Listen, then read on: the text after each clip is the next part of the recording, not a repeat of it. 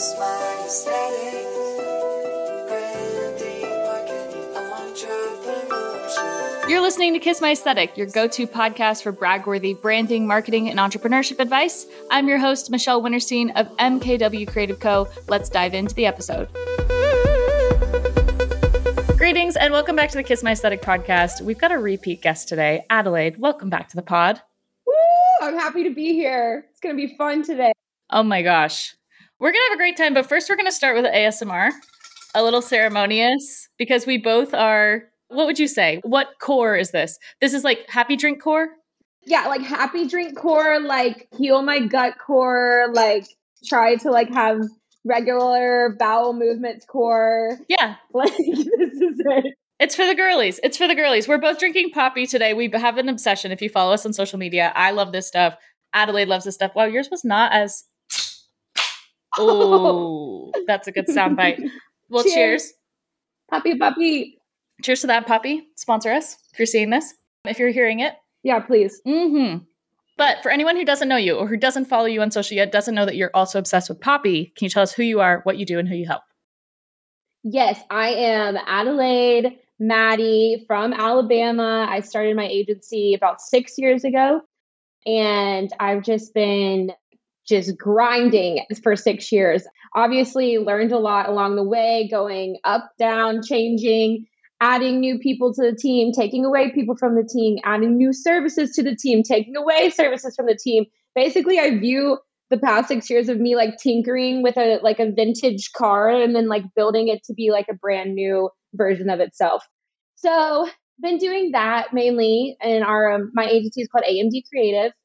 Like personally, I'm into a lot of different things. I'm into sewing, thrifting, like doing sewing thrift flips. I'm like obsessed with working out, weightlifting, as well as just like overall mental health and well-being. And I think like my personal Instagram shows like a lot more of that side of things. And then the AMD Instagram shows a lot more of like my leadership as an agency owner to like a whole team of females. Oh my gosh, love it. Do you even remember how we got connected? I feel like we really got on each other's radar when I was in Bali, which would have been February 2019. Yeah, like, no, I really think what happened was we were both in that Facebook group. Yes. So like, because I used to religiously watch The Toast. It was through the Morning Toast podcast? Yeah, I think we both watched it. And then they put us into like a group. It was like branding toasters or something like that. I don't even know. But then you would post all the time. And I think I just followed you and then you followed back. And then we just started chatting back and forth. And I feel like that was like probably like four or 5 years ago. And so we've never met, but like, I feel like we're friends. Totally. No, we're definitely friends. What are you talking about? No, we're definitely friends. And how old are you again? 29. You're younger than me. I'm 6 months younger than you. I feel like we are right on the same trajectory as each other. Like we've had to come up around the same time. I always looked up to you because of the way that you grew your team so fast. The team part really is impressive. I actually was in the Target parking lot today and I saw my professor from Alabama and he was like, "Oh my God, Adelaide, you have like how many team members?" And he was like, "This is my wife," introducing me to his wife. And his wife was like, "Hey, nice to meet you." And he's like, "She's the girl I'm always telling you about. Like, she's the one who was hustling students and charging them $50 an hour in the library to teach them Adobe software." We're the same person. We're the same person because I was that person in college that I was so frustrated that our department didn't have a lecture series. Yeah. So I made one. And so I was like, you know what? We really need to have open studio nights and we really need to have lectures and we really need to have social events for the art department because otherwise, how are all these people going to get to know each other and get to know each other's work? And I was totally that person. So take us back to the beginning when you just started, like, what was the fire under your butt to say, like, I'm going to start my own thing? So my whole family, like almost all of them are entrepreneurs, or at least not a full-time entrepreneur. Everyone in my family has some sort of side hustle. It's like you go to Christmas and you're like, what am I buying from who like this time? It's like everyone's always selling something. So the culture that I grew up in really, really shaped like that entire confidence around me of just like, you know, thinking about starting my own business. And like, I really did not think I was going to start my own business until a month before I did. it's like I've always been that type of person that I'll think through things in my head and then I'll ask people like or friends like, what do you think about this? And they're like, oh, that sounds crazy. Or like usually if someone says like that sounds crazy, like I don't know if you can do that. I'm like, oh, too late. I filed for an LLC, like we're doing it. Because it's like, you just kind of think of, and like that's when I was younger, but like I really think that it was my family shaped me into being a very confident young lady. And then also seeing that they're making money from having their own business. And then they also encouraged me like crazy. Like you have to have someone to tell you, like, do it. And so my aunt and my mom literally were like, you have to do this. Like you have to start your own business. You're already doing a tutoring business. What's this sell services instead of like sitting down and doing this tutoring stuff? And I was like, you're right. So easy. Obviously, it was really hard, but that definitely was the driving force. Like very, very supportive family. Do you feel like your family tells you what my family tells me all the time, which is you're already light years ahead of where we were at your age? Oh my gosh, yes.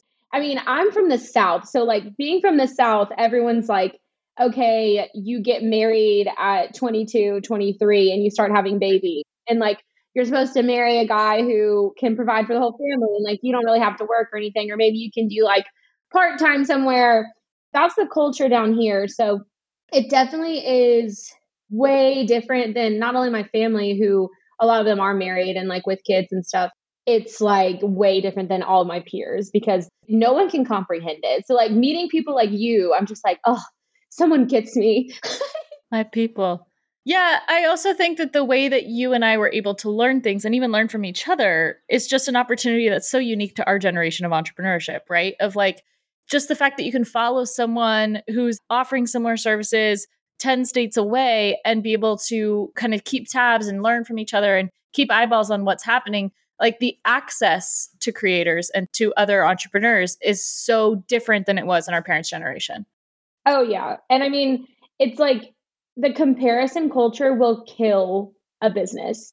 If you continuously stare at someone else's and think, oh, well, they did that. I can't believe they did that. Like, I was going to do that. And then there's room for collaboration or at least like feeling inspired, like you put it a good way, feeling inspired from the other person. Be like, oh, well, I'm not like in competition with this person, but I am feeling inspired. I think it comes from like a really healthy mindset that you have to have as an entrepreneur, because if you're an insecure business owner and constantly looking at your competition, like you're not set up for success. I mean, I work with over 60 monthly clients through our network, but one client right now, their constant struggle is this person said they didn't like it. That person said they didn't like it. And I'm just like, stop. You gotta stop. And I literally I told them the other day, I'm gonna pull this text message up that I sent to them. It says, you're building a pyramid, not a skyscraper. And I said, haha, just came up with that. Because you have to have a strong base of a business and build upwards. But skyscraper, they come up fast, they come up quick. There's not a lot of structure, you can interfere with that. But like a pyramid, it's like got a strong base of loyal followers. And then you're much better suited for success long-term as a business. Do you find that this is the case with the social media projects you work on? Or do you think that this is also the case with branding, where people are just unsure of themselves and they're pulling in everyone's opinions and they're trying to really get an understanding? Because I noticed this with some of our clients as well. Is like, we'll do the branding and they love it. And then they go to post it or they go to share it. And then all of a sudden they're like, well, maybe it should be different. And my whole driving force with them is like, we created this branding for you based on strategy. And the strategy and the foundation, like you're talking about, is what allows us to be able to grow. But if you don't know who you are, why would anyone follow along? Yeah, exactly. I feel like I am a brand designer with a side of life coach. Yeah. And I'm sure you feel like this way sometimes, but that's totally fine. That's a part of the business that I actually really enjoy, because you get to know your clients so well with doing brand projects for them. And I'm sure you feel this way. It's like when they succeed, it feels like a piece of you has succeeded because you put so much into it. Totally. And it's just you want what's best for them. And I think it requires a little bit of life coaching just to be like, no. Because I had one lady recently, I did her logo, and then she came back and said, well, I met with this interior designer. She said the logo needs to be different. I said, no, it doesn't. I said, you're not changing that. Right. We're not changing that. Just because the logo doesn't fit her level of interior designer, it's she needs to figure it out. Well, and it's getting to the why. It's getting to the why. If you ask 1,000 people, you get 1,000 opinions. And I think with creative work in general, there's a tendency to want to ask everyone's opinion. And what I have to keep coming back to with my clients is like, there's no 100% right answer. There's never going to be a 100% right answer. Because if you lean a little more this way, you lean them a little more that way, like you're never going to please 100% of the people 100% of the time. So it's so much more. And I think that's what you're talking about with this life coaching aspect. It's about really getting at the core of like who you are, what you do, who you're trying to help, which is how we kick off every podcast episode.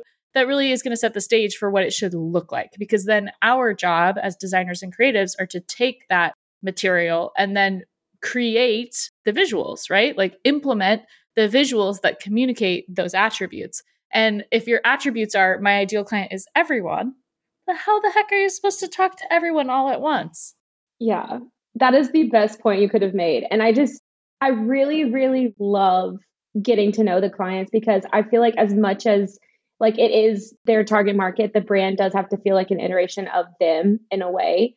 Like, it has to feel something, a piece of them. Mm-hmm. And so I love doing like the little nods to who they are as a person because then that makes them feel more confident, be like, oh, I can get behind this. Like this is like, I want. And I just, it really is the life coach part to the brand side. Yeah. Walk us through your actual like services. Like these are your proposal. When somebody contacts you, like what services are you offering? And I do this with my team. We share happies and crappies. Share with me the happiest part of that process and sometimes the crappiest part of that process. Absolutely. I think this will be fun. Oh yeah. So, this is my 6th year in business. The services, when I first started, I said, I offer everything. And I'm like, this is the worst idea ever. Of course. And so now in the past 2 years, I said we're only doing 3 major things. And so that's brand designs, website designs, and social media management. And under that always falls, photo shoot or content creation that goes with the social media management. But like the overarching 3 things are brand designs, website design, social media management. That's it. And of course we do like graphic design projects on the side and stuff like that. But those are just like from past clients or whatever. But any new clients, those are the services we sell. And so like the happiest part of that is when a client comes in and they say, I have no logo. Mm-hmm. Right? Like that's like my sweet spot. They say, I have no logo at all. I have a name. I usually like when they have names already and they have a business plan. That's definitely great. And then that's definitely the happiest part because then we can take them through the entire journey of all 3 services. So like starting with the logo design, do all of the brand design stuff, get them a brand guideline book, get all of any sort of like collateral that they need, and then turn that into a website design, and then set up their social media pages and start doing content for them. So like that's like the flow that makes me happy. The crappiest part is when someone comes to us either like in like a merger or like a new business. I'd say like my worst case scenario is 2 completely different companies like doing a merger, or like 4 different business partners trying to figure out a new logo. And so it's like too many cooks in the kitchen. Yeah, it's just a lot. And I think like figuring out just even just like one point of contact, because the recent project we had 6 different points of contact, and like they all thought they were the number one point of contact. And so it just leaves so much room for misinterpretation, like miscommunication. And so trying to avoid that with any new projects, but overall, like the no logo, like those are like my green flags. Like they're like, we have no logo, we need help with everything. I'm like, let's go. We got you. Hop on. Great. What are some of the highs and lows of the website design experience? Because I don't offer websites anymore, and I'm so glad that I don't, because man, that for me was a service that really took it all out of me. And I loved the ideation and the design portion, of course. Like I loved seeing it all come together. I can do layouts till I'm blue in the face, but the actual implementation, and then the worst part was when somebody's buttons wouldn't work or their landing page wouldn't load or their text was messed up or it didn't look good on mobile. And all of a sudden there's a fire drill and your whole day gets restructured to like rescue someone's website. Is that similar what's going on with you guys, or do you have a better process for managing those kind of requests?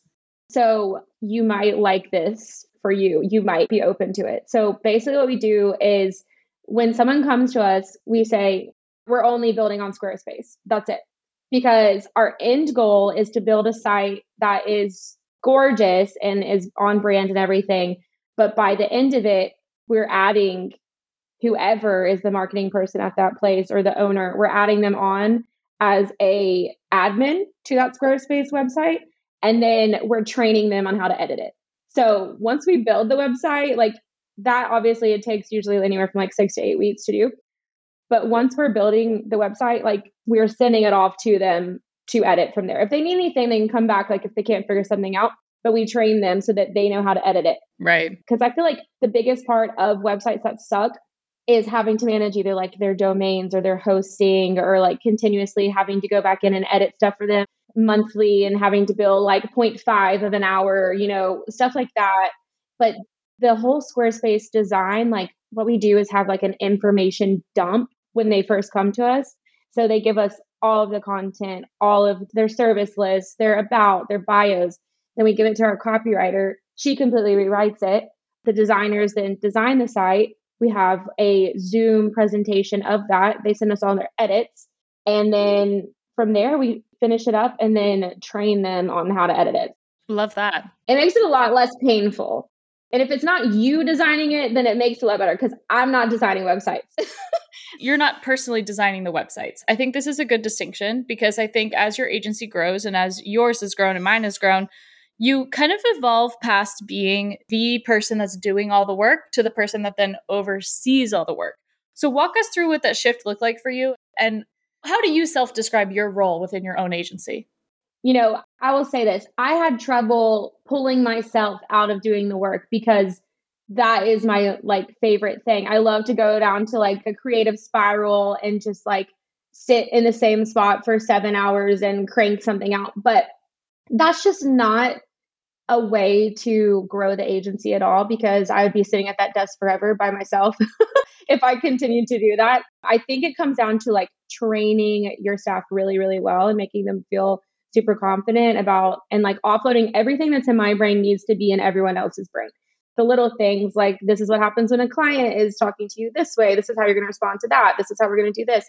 Anyway, I would describe my role in the agency as the cruise ship director. Okay. Like cruise ship captain. It's like we're all on a boat. I'm steering the boat. I'm telling who can come on, who's going off. I'm telling us where we're going. I tell you the schedule, what's going on.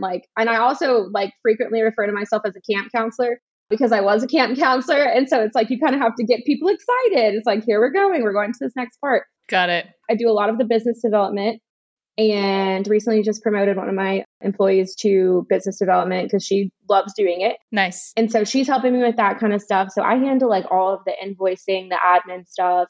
And then I usually take on anywhere from 1 to 2 projects a year, Okay. Yeah. Wow. Okay. So this is very different because I'm very much that person that's I have my team members. They're super skilled. They're super talented at what they do. But there's things I'm still not willing to give up yet, which is the initial logo design and then the client conversations. I really like driving the bus on the client conversations and driving the direction. So my role has kind of evolved to creative director, project manager. But no, my freaking calendar is getting absolutely cannibalized by calls. Yeah. And I literally just had to tell my team today, Cody, can you block off my Monday, Wednesday, Friday? Because I cannot take Monday, Wednesday, Friday calls anymore. Because it uses a totally different part of your brain. And maybe you feel this, there is a creative aspect of business ownership, but that when you're going from talking to people all day and then you have to try to switch into a design brain, I have to give myself a buffer. I got to listen to a podcast. I got to go for a walk. I got to go to the gym. I've got to find that break because that transition is really clunky for me. Do you have that feeling also? Yeah. Well, it's left brain to right brain. You can't.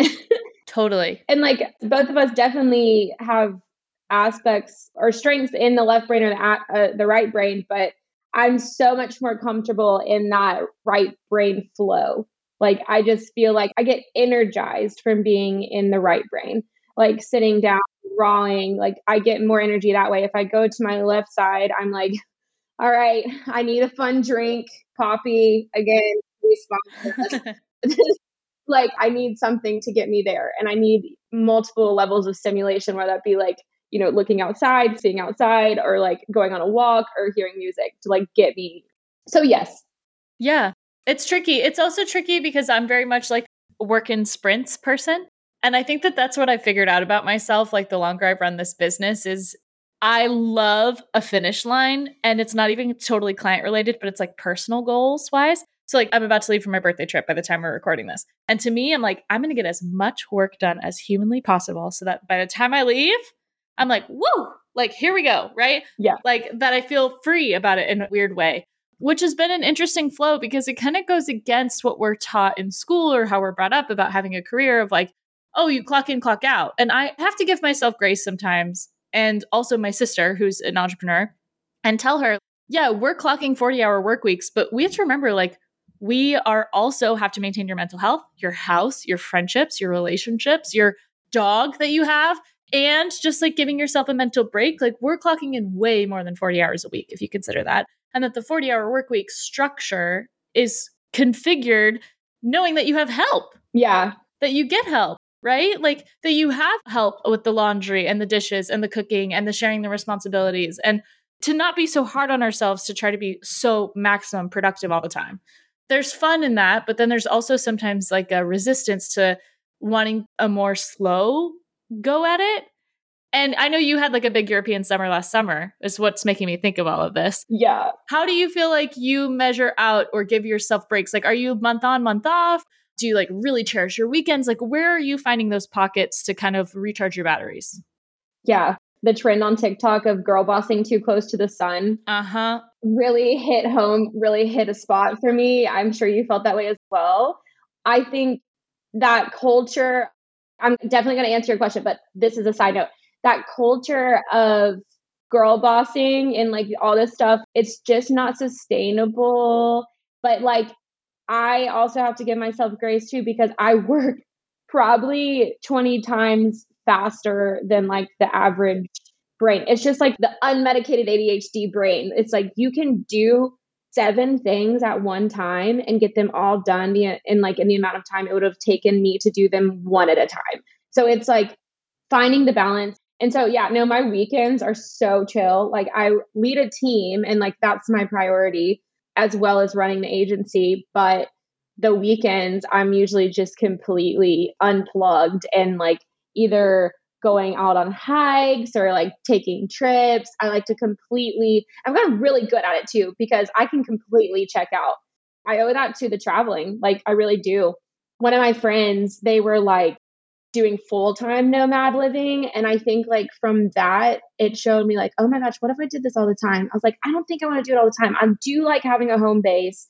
I really do. So obviously Alabama is my home base, but these like 2-week stints, they save me and like feed my soul and creativity. Like I'll go 2 weeks in Mexico or 2 weeks in Portugal and live like in the nomad village and meet all these crazy people, hear their stories. And it's so energizing. So then I come back and I'm like, I feel so happy. I feel so energized. I feel like I like appreciate my home more. And I also feel like I have more creativity to share. Like I love it. I think it's important to get away.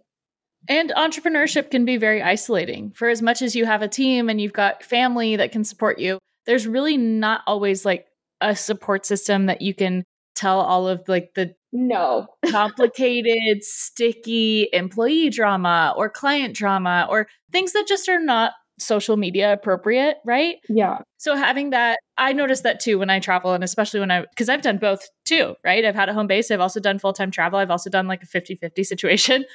And I totally resonate with you on that. Like the traveling is super invigorating. It gets you out of your routine. You get so much more inspired by things that you otherwise would pass over. You're going to take your time at a coffee shop. You're going to try foods you haven't tried. You're going to make reservations at a place and go out of your way instead of just like shoveling chicken and rice in your mouth at 9 o'clock at night, which is what happens here. Relatable. So there's that balance. But I'm interested because I've been getting a lot of DMs about it recently. People who are at this tipping point or this plateau of knowing that they need to hire their first team members and they're feeling stuck or they're feeling like, I don't know who to hire and how and where. And I think also this whole landscape has changed so much, even since we both started our businesses. What advice would you give to someone who wants to go from solopreneur freelancer into that next level? Like who they should look for and where they should find them? I would say hire the person that is going to love doing the job you hate doing. That's what I was going to say. That's it. Like literally the end. If you're feeling like not confident enough to hire someone, start them as a part-time person, start them as an intern, And that way you can kind of feel out if they're going to be a good fit for you. And like, I learned so much I was hiring my first person after 6 months of starting my business. It's wild. And it was terrifying because I was like, this is someone's life. Like they're relying on me for money. Now I'm like, all right, we're good. Like it doesn't affect me the way it used to. But it's just like, you got to hire someone, of course, for the job that you don't like doing and also is going to not take away or add more time to your schedule. You know, you don't need to add any more responsibility. So I've had that issue too. You hire someone and then you have to manage them. You're wasting double the amount of time because it's just, Totally. Yeah. But intern, I would start them as an intern or like even a part-time person, depending on their experience level. Absolutely. Yeah, I had the opposite experience. It took me 8.5, almost 9 years to hire a full-time employee. So we have Madison. I can't believe that. Yes. I would have never known. I would have thought you by yourself, I would have thought you had a team of 20 people. Like I wouldn't have ever known. Well, that's a compliment. Thank you. Yeah, I just don't sleep. No, I'm kidding. But yeah, it's a hard thing because it's a trust thing. I've watched my parents hire and fire and rehire employees for 20 years.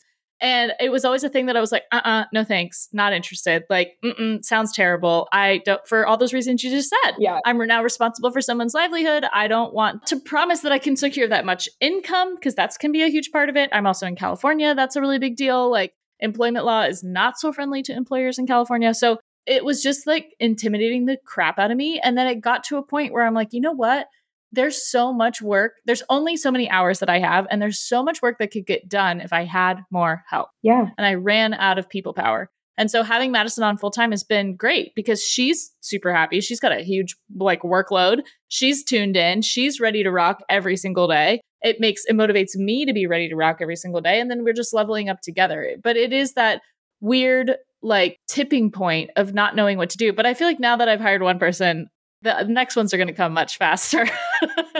Yeah. It's like what they say about getting a tattoo, right? Like, yeah, exactly. You got one.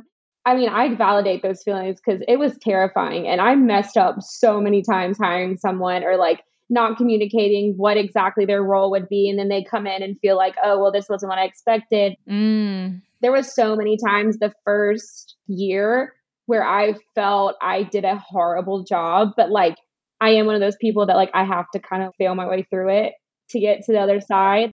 I can only try to do as much as I can and try to set as much expectations. But now, I have people who've been with me for 5 years and they love it. So it's also about empowering those employees and making them feel like they have ownership over the work that they're doing and some sort of not actual piece of the business, but they have some sort of say of what's going on. I feel like that has been huge to retaining people because they need to feel empowered and they need to feel appreciated. So what are some ways that you do that with your team? So if I have a big decision that I have to make, not regarding the business, maybe for a client, or maybe this is a great example, finding different things that I feel like they can own and giving them full reign over it.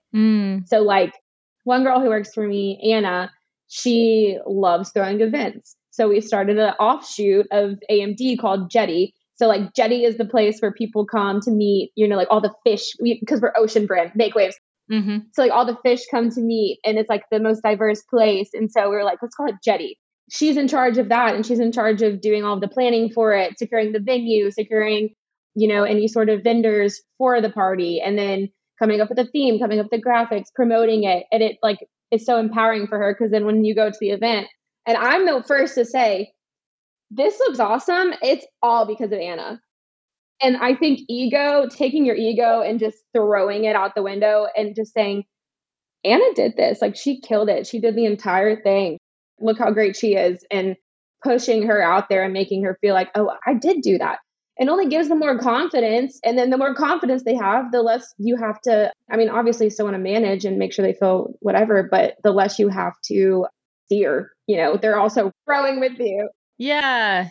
I use this analogy a lot with my team. I kind of talk about it if I'm driving the crazy train, all these cars that are following me, we got to stay on the tracks here. Because if you're back on car 9 and your wheels are falling off, you need to tell me because that's going to impact the rest of the train. If I can't come back there and fix it with you, first I need you to try to fix it yourself. And if you can't fix it yourself, flag me down. Let's stop. Let's fix the wheels on your train car so that this doesn't take the whole train off the tracks, right? Because we all have to kind of be working together, but I can't go very far or very fast if the cars are always breaking down. Yeah, that is great. So we got to make sure that we know what we're doing, we know where we're going so that we can go fast and we can go far. Yeah. Because we can't do those two things if I'm constantly in repair mode, right? So that's kind of like how I've worked it out with them. But I think you're right. And I think that one of the biggest blessings of running a team as an entrepreneur in the year 2023 is we have a really clear say in how we want workplaces to look. Mm-hmm. Like there's kind of a rebelliousness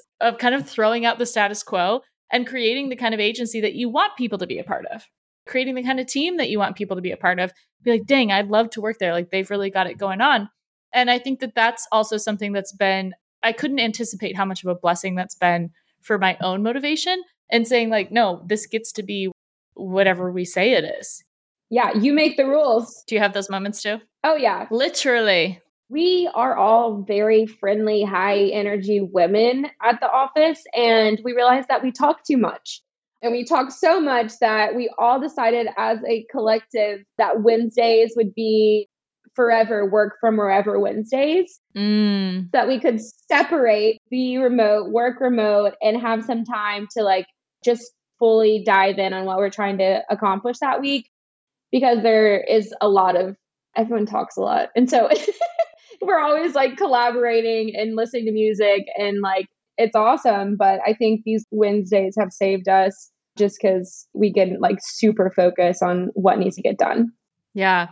I think another role of ours similar to you is like staying really in tune with where things are heading. Like I was just saying about kind of the work remote aspect, I think is something, my whole team is remote. We're not in person, but I think the work remote aspect is something that people now, because of the pandemic, it's like part of their checkbox of a new business that they want to work with is like, is it a remote opportunity? I think that's a super solid initiative. I think one of the other things that you and I do just by factor of doing our jobs is like, we have to stay in tune with trends. Yeah. We have to stay up to date with like, where is this space going? Where is branding going? Where is marketing going?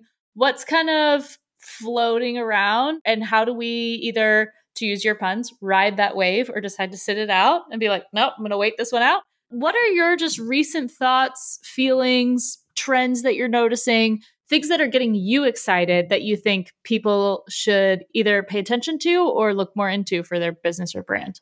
Yeah, specifically the branding trend that I like right now is a hand-drawn logo. And I know you love a good hand-drawn logo. I love the authenticity that it brings to a brand, like even more like bubbly letters. Like I think that's a really cool trend that I think some businesses should hop on, like depending on what they're trying to do. I think as far as like work trends, I know you've seen this because I know you've done it. I think company retreats are huge. Yeah, huge. And I think these brand trips, location, like bringing in different brands, sponsors, all that kind of stuff is huge because it gets to showcase so many sides of our expertise. It's like the planning aspects, like, okay, these girls know what they're doing. They have their shit together. Okay, they know how to style and like place objects for content. Okay, they actually know how to pair two brands together. So like brand blends. I think the content trips are huge. And I think there's going to be a sea of new brands like the Trippin' with Tarte one. That was crazy. And the way they like authentically showcasing their brands. They don't even pay for billboards. I feel like they just like threw all of their marketing budget into doing this brand trip. And I think it's huge because it's real. And like they're on the trip with the CEO. Right. Like that's crazy. Yeah, I think that's definitely the future of things because in the way that things are getting more digital and more computer, at the same time, the in-person stuff has to grow. So for anyone that gets freaked out about AI or any of this stuff, I keep reminding them that like, number one, it's a pendulum. So it's going to swing one way and it's going to swing the other. But these two things can grow on parallel tracks, right? Like you can have an optimized workflow and bust out a blog post in 40 seconds with ChatGPT. But what are you gaining by not writing that blog post? You're getting your time. That means you can go sit at a cafe in Costa Rica and be taking in all this information and get inspired to then be able to prompt engineer better content from the robot. Like I'm very all for that. And I think you're right with these brand trip things is because it is this perfect marriage of all of these things that we're telling our consumer we want them to do, which is use the product, in real life. And how do you capture that aspect and how do you portray that through social? I think the brands that are amiss or that aren't catching on in a social media way are the ones that still think they have to do fully produced photo shoots every quarter. Yeah. I don't think you do. Mm-mm. I think you need great ecom photos, but your ecom photos are ecom photos. Your ecom photos are not social. Your social media is meant to be social. Like it's meant to showcase what the actual brand experience is and what that is like for your audience, and not so much to just show a beautiful gallery because people can get that from your website. What do you think about all that stuff? Oh my gosh. RT or retweet 1,000 times, because I look at all the content that we create for brands and stuff. It's like you need to create the type of content on your social media that the consumer can picture themselves in that setting, like that, like so easily. I think overly done, campaigns are great for like the luxury market, like high fashion jewelry, that kind of stuff. But if you're like a e-commerce brand, like absolutely your content on social media does not need to be overdone. I think we're seeing a huge trend of taking this overstyled, over edited, the Kardashian perfect look. I see that trending into, you see apps like the Be Real app, right? That is benefiting from being authentic to yourself and like showing your real self. I feel like we're seeing trends into that. And I think that goes hand in hand with the type of marketing that we create for our clients. So like, again, just very in the moment, in the scene of where the consumer is going to see that product. Like that's what you need to be creating. Yeah. And I think interestingly, and it feels counterintuitive to what you just said as far as like being real, being realistic, it's about the brands hosting space for people to create that kind of content. So think about like Sophia Richie's wedding, right? That thing was designed a top down, forward, backwards, upside down, all around. And these brand trips and the leveling up their parties, everything for my birthday party, like it's over the top. But in an interesting way, it's over the top because it's doing something in a space that's not typically done. So I'm not inviting influencers on this trip. These are my friends. These are real people. And we're giving, I think it's about, if I were a brand trying to reach an audience, I'd want every single person who is a consumer of my brand to feel like they could access that VIP level of attention to detail and consideration and care for the consumer, where they felt like because they were part of this community, then got all the perks, not just the quality product and not just the great packaging and the great design, but that they felt like they actually had a participating force and like they were regarded as the content creator of that brand. Yeah. Does that make sense? Oh, absolutely. That is like the perfect way of saying that, like, you have the eye for things. Like, you know what I mean? Yeah. You just have the eye. You just like, I always say this, my mom always used this phrase, but it's like, she just gets it. Like, she just gets it. You know how to like pull everything together, shoot it. Okay. It's like this client, potential new client, hopefully signing this week. Yay. She was telling me about how her previous agency, they had a model come without a manicure. And she said that they didn't understand that it was a problem.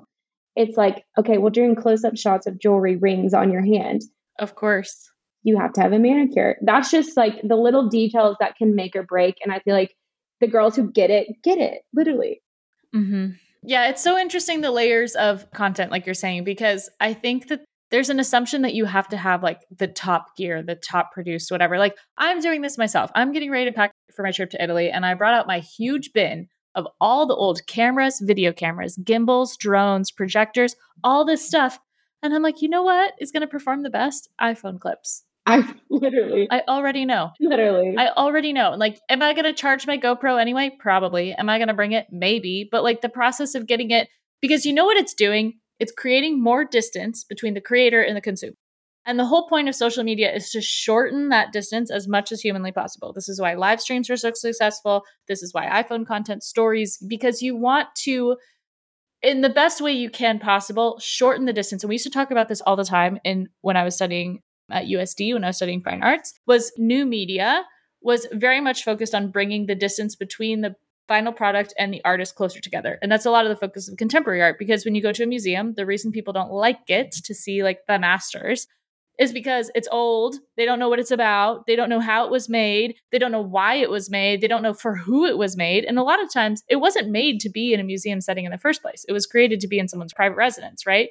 So you're missing all those context clues. So as creators today and brands today, I feel like the biggest thing we can do is bring the people as close to the product as possible. Yeah. So sharing behind the scenes, sharing time lapses, doing things that show someone what it's looked like. And I think that's why my TikTok live has been as successful as it has. It's like, it feels like you're just watching it over the top of my shoulder. Like, Yeah. that's just me with my glass of wine and my dog's tail wagging in the background. And like, that's what it would be like if you were sitting here side by side watching me design this logo. Yes. So I think that considering that and shortening that distance between the content and the consumer would kind of be probably my biggest recommendation. Oh, for sure. And you've inspired me. Like, I've been telling my girls, I'm like, we got to get, like, you know, that TikTok thing. It's like, you got to get on your Zoom. You got to get on your Zoom. It's like the new trending audio. Mm-hmm. I'm like, we have to get on our Zoom. We got to show more of our faces, all this stuff. We get so wrapped up in the work and like getting in our routine. I'm like, let's try going live. Let's do some videos of us explaining things. Like, let's do it. So I love watching your lives. I'm always like in the bathtub scrolling, and then I see your live and I'm like, oh, I'm going to happen. Here we go. Yeah, it's one of the things that what you think is boring is interesting to someone else. And it's definitely interesting to the person who wants to pay you money to do it for them. Yeah. So thinking about it that way too, like even if it's the most mundane caption writing, whatever, like I'll pop up on live, first of all, because I get paid to go live. So that's already level number one. Woo. Is like, I mean, $2, whatever, here and there. But it does add up over time. That's the first thing. Second thing is it's an audience growth tactic. So I can go on live for TikTok for 2 hours and get 1,000 pairs of eyeballs on my work. Mm-hmm. There's no other social platform that allows me to do that in the amount of time for an unproduced piece of content. Yeah. For a piece of content that's purely a live stream. Like, I haven't edited it. I didn't have to write a caption. I didn't have to set it to music. Like, the reel I posted yesterday took an ungodly amount of time, like a stupid amount of time. And I'm like, I can't believe I just spent this much time on a clip that's 38 seconds long. Like, this is silly. So if you're finding yourself as that content creator or that person that's getting bogged down in creating, just do what you do. Because once you do the live stream, you can export that baby and make 1,000,000 pieces of content out of it. Yeah. You can strip the audio. You can set it to time lapse. You can cut it into different things. You can now, TikTok will now automatically give you your clips based on the top viewership. Ooh. And it literally will come up in a way that you can just go, whoop, post. Heck yeah. So that's my biggest recommendation too, is like brands, like bring the people in. Even if you think it's boring, someone will find it interesting just by the fact that you're sharing it. Amen. Amen to that. This is my recent soapbox. Can you tell? This is the thing I've been telling all the clients this week.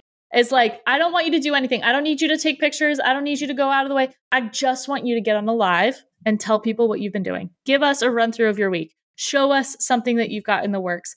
Take us behind the scenes. Like, because that piece of content alone will be so insightful. Because imagine it's 6 months from now, and then the thing that you were showing us the behind the scenes of is finally built. Yep. And now we've got that content and this content, and we can mash it together, you know? So much content. I love it.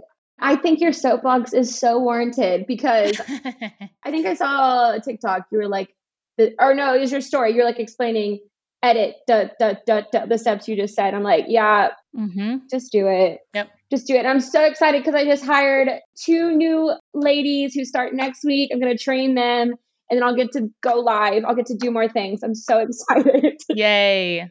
Oh my gosh, I can't wait to see you go live more. I think it really does kind of pull the people that were the looky-loos. It pulls them in. And that's really like the amount of clients that come through my contact form that say, oh yeah, I started following you and then I started watching your lives. And like, now I know I want to work with you and nobody else. Like, great. I didn't even know that I was on a sales call. You're like, easy sell. Here we go. Let's go. Mm-hmm. Well, without taking any more of your time, do you have any other parting wisdom that you'd like to share with the listeners?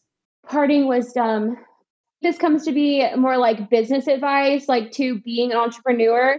If you're an entrepreneur out there and you're having issues with like acceptance or imposter syndrome, whatever that is, I think the more that you work on your self-confidence, the better your business will be. Ooh. And I think if you are self-confident in your day-to-day life, appearance, whatever, you know, who you are as a person, you're going to be more successful. Ooh. It's going to translate. And that loops back. That's a great callback to what we talked about at the beginning of the episode. Yeah. Which is, if you as a brand know who you are, what you do, and what you have to offer, and you're confident about it, and you're not being swayed, and you're not changing your services every 3 months, and you're not rebranding yourself every year, like, you're going to have more success by like leaning into your own ideas. Oh, yeah. You heard it here first. Love it. I feel like that was the Poppy talking, though. You know what I mean? Like, it was the go-go juice, wasn't it? This was the go-go juice of this episode. So fun. For everyone who wants to find you, follow you, and stay tuned for the secret project that you and I are working on. Woo! Without spilling it. But Adelaide and I are working on something special, which will hopefully come to fruition around November. But where can everyone find you, follow you, and contact you if they want to work with you? Yes. So our website is just amdbirmingham.com. And then Instagram is amdcreative.co. And then my personal account is just Adelaide the Creator. Love it. Where I create content for myself. Love it. Love it. Love it. Love it. Have you started leveraging brand deals on your personal account? Oh, yeah. Love it.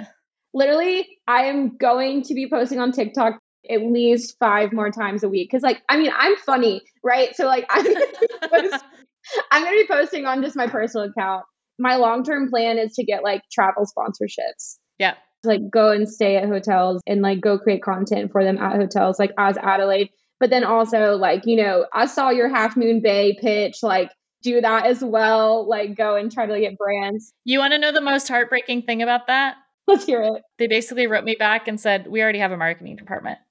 And I was like, okay, bye. You're like, okay. That's so funny. I didn't actually work that hard at all. I AI generated that presentation actually.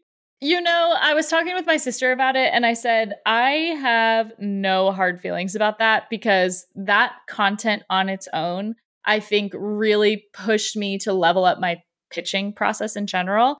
And now with clients that are these bigger projects that are $50,000, $60,000, $80,000, $100,000 projects, like they need that level of attention to detail. Like they want to see the creative ideas from the get. Like let's not gatekeep it till when they've signed the contract and gotten the proposal in and everything like that. I think that's a way of playing small. And if I want to go for these, RFQs and these big projects that for major hotel groups and major hospitality brands, like I gotta show them the secret sauce and I gotta come out swinging with, this is where I think this could go. And this is just the beginning. So yes, in a weird way, it worked out. But yeah, I was a little heartbroken. And now that every time I see that logo, it's still going to hurt me a little bit.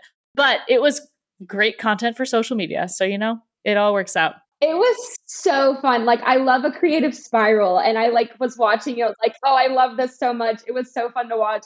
And everything leads to something. So like, if you're in your intuition and you feel strongly enough and you're confident about it, even if it's not the outcome you thought it was going to be, it's still going to lead to something. Oh yeah, you're going to learn something from it. And I think that's to not get too comfortable in the idea of thinking that all your projects are just going to come to you is also a great lesson of making sure that you're still flexing your creative muscles and doing things that get you charged up, because that really is the thing that's going to dip us more into hospitality. It's like, if I want to get into the hospitality niche, I got to show hospitality projects, and whether they're real or not, I got to show I'm willing and able to take on that scope of work. So, it wasn't for naught. No, it was awesome. I think, who knows? They're going to come back and they're going to be like, oh, wait, who knows? Maybe, but I think it's such an interesting industry. Maybe that's topic for another episode. But yeah, the hospitality space is fascinating because it's not even that you need to get in with the hotel. It's that you need to get in with the development group that manages the hotel. Yep. And so now a lot of my focus is how do I get myself in those rooms? How do I get myself in those conversations? And the reality is a lot of those people are much older. They're way more old school and they move slow. They're not with the millennial experience of traveling or the Gen Z experience of traveling. We're we want to, this is exactly our point, shorten the distance between the actual experience and the consumer. I want to be able to go to a hotel's Instagram and know what every single type of room looks like from a room tour on a reel. Yep. I don't want to just see your glossy photos on your website. I don't want to just see portfolio level photos. I want to see a video tour saying, hi, I'm so-and-so, and I stayed at the Junior Suite, and I've been all over this island, and this is my favorite hotel to come back to, and here's why. Yep. That would seal the deal. That's really it. No, I love it. And no, you got it. Okay, so one more lesson. I know you're about to leave for your Italy trip, and I'm so excited. Can't wait to watch the content. One more point that has been my recent realization is that these older people that you're talking about, the people who are old school, you got to do it the old school way. So I'm going to these networking events, going to bring business cards, going to talk about who I know and how I know them, and then say, let me take you out to lunch. Going to be doing some wheeling and dealing. to get in with those groups because I'm headed to open a new market. So that's super exciting. Nice. And yeah, it's going to take a little bit of the old school elbow grease. So I'm actually excited. Oh, I love to see that. I can't wait to see that come to fruition. Thank you so much for your time. I don't mean to take up more of your day today, but I know that everyone's going to appreciate this episode. So thank you. Yes. Thank you so much for having me. Have so much fun. Yay.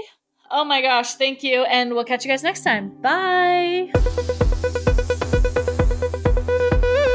Thanks for joining us for the Kiss My Aesthetic podcast. Don't forget to follow along and leave us a review anywhere you listen to podcasts. We'll see you in the Kiss My Aesthetic Facebook group for years and years of behind the scenes content and over 5,000 connections with fellow creatives. For show notes from today's episode, please visit mkwcreative.co/podcast. This episode was edited by Berta Wired and theme music comes from Eliza Vera and Nathan Menard. Catch you next time.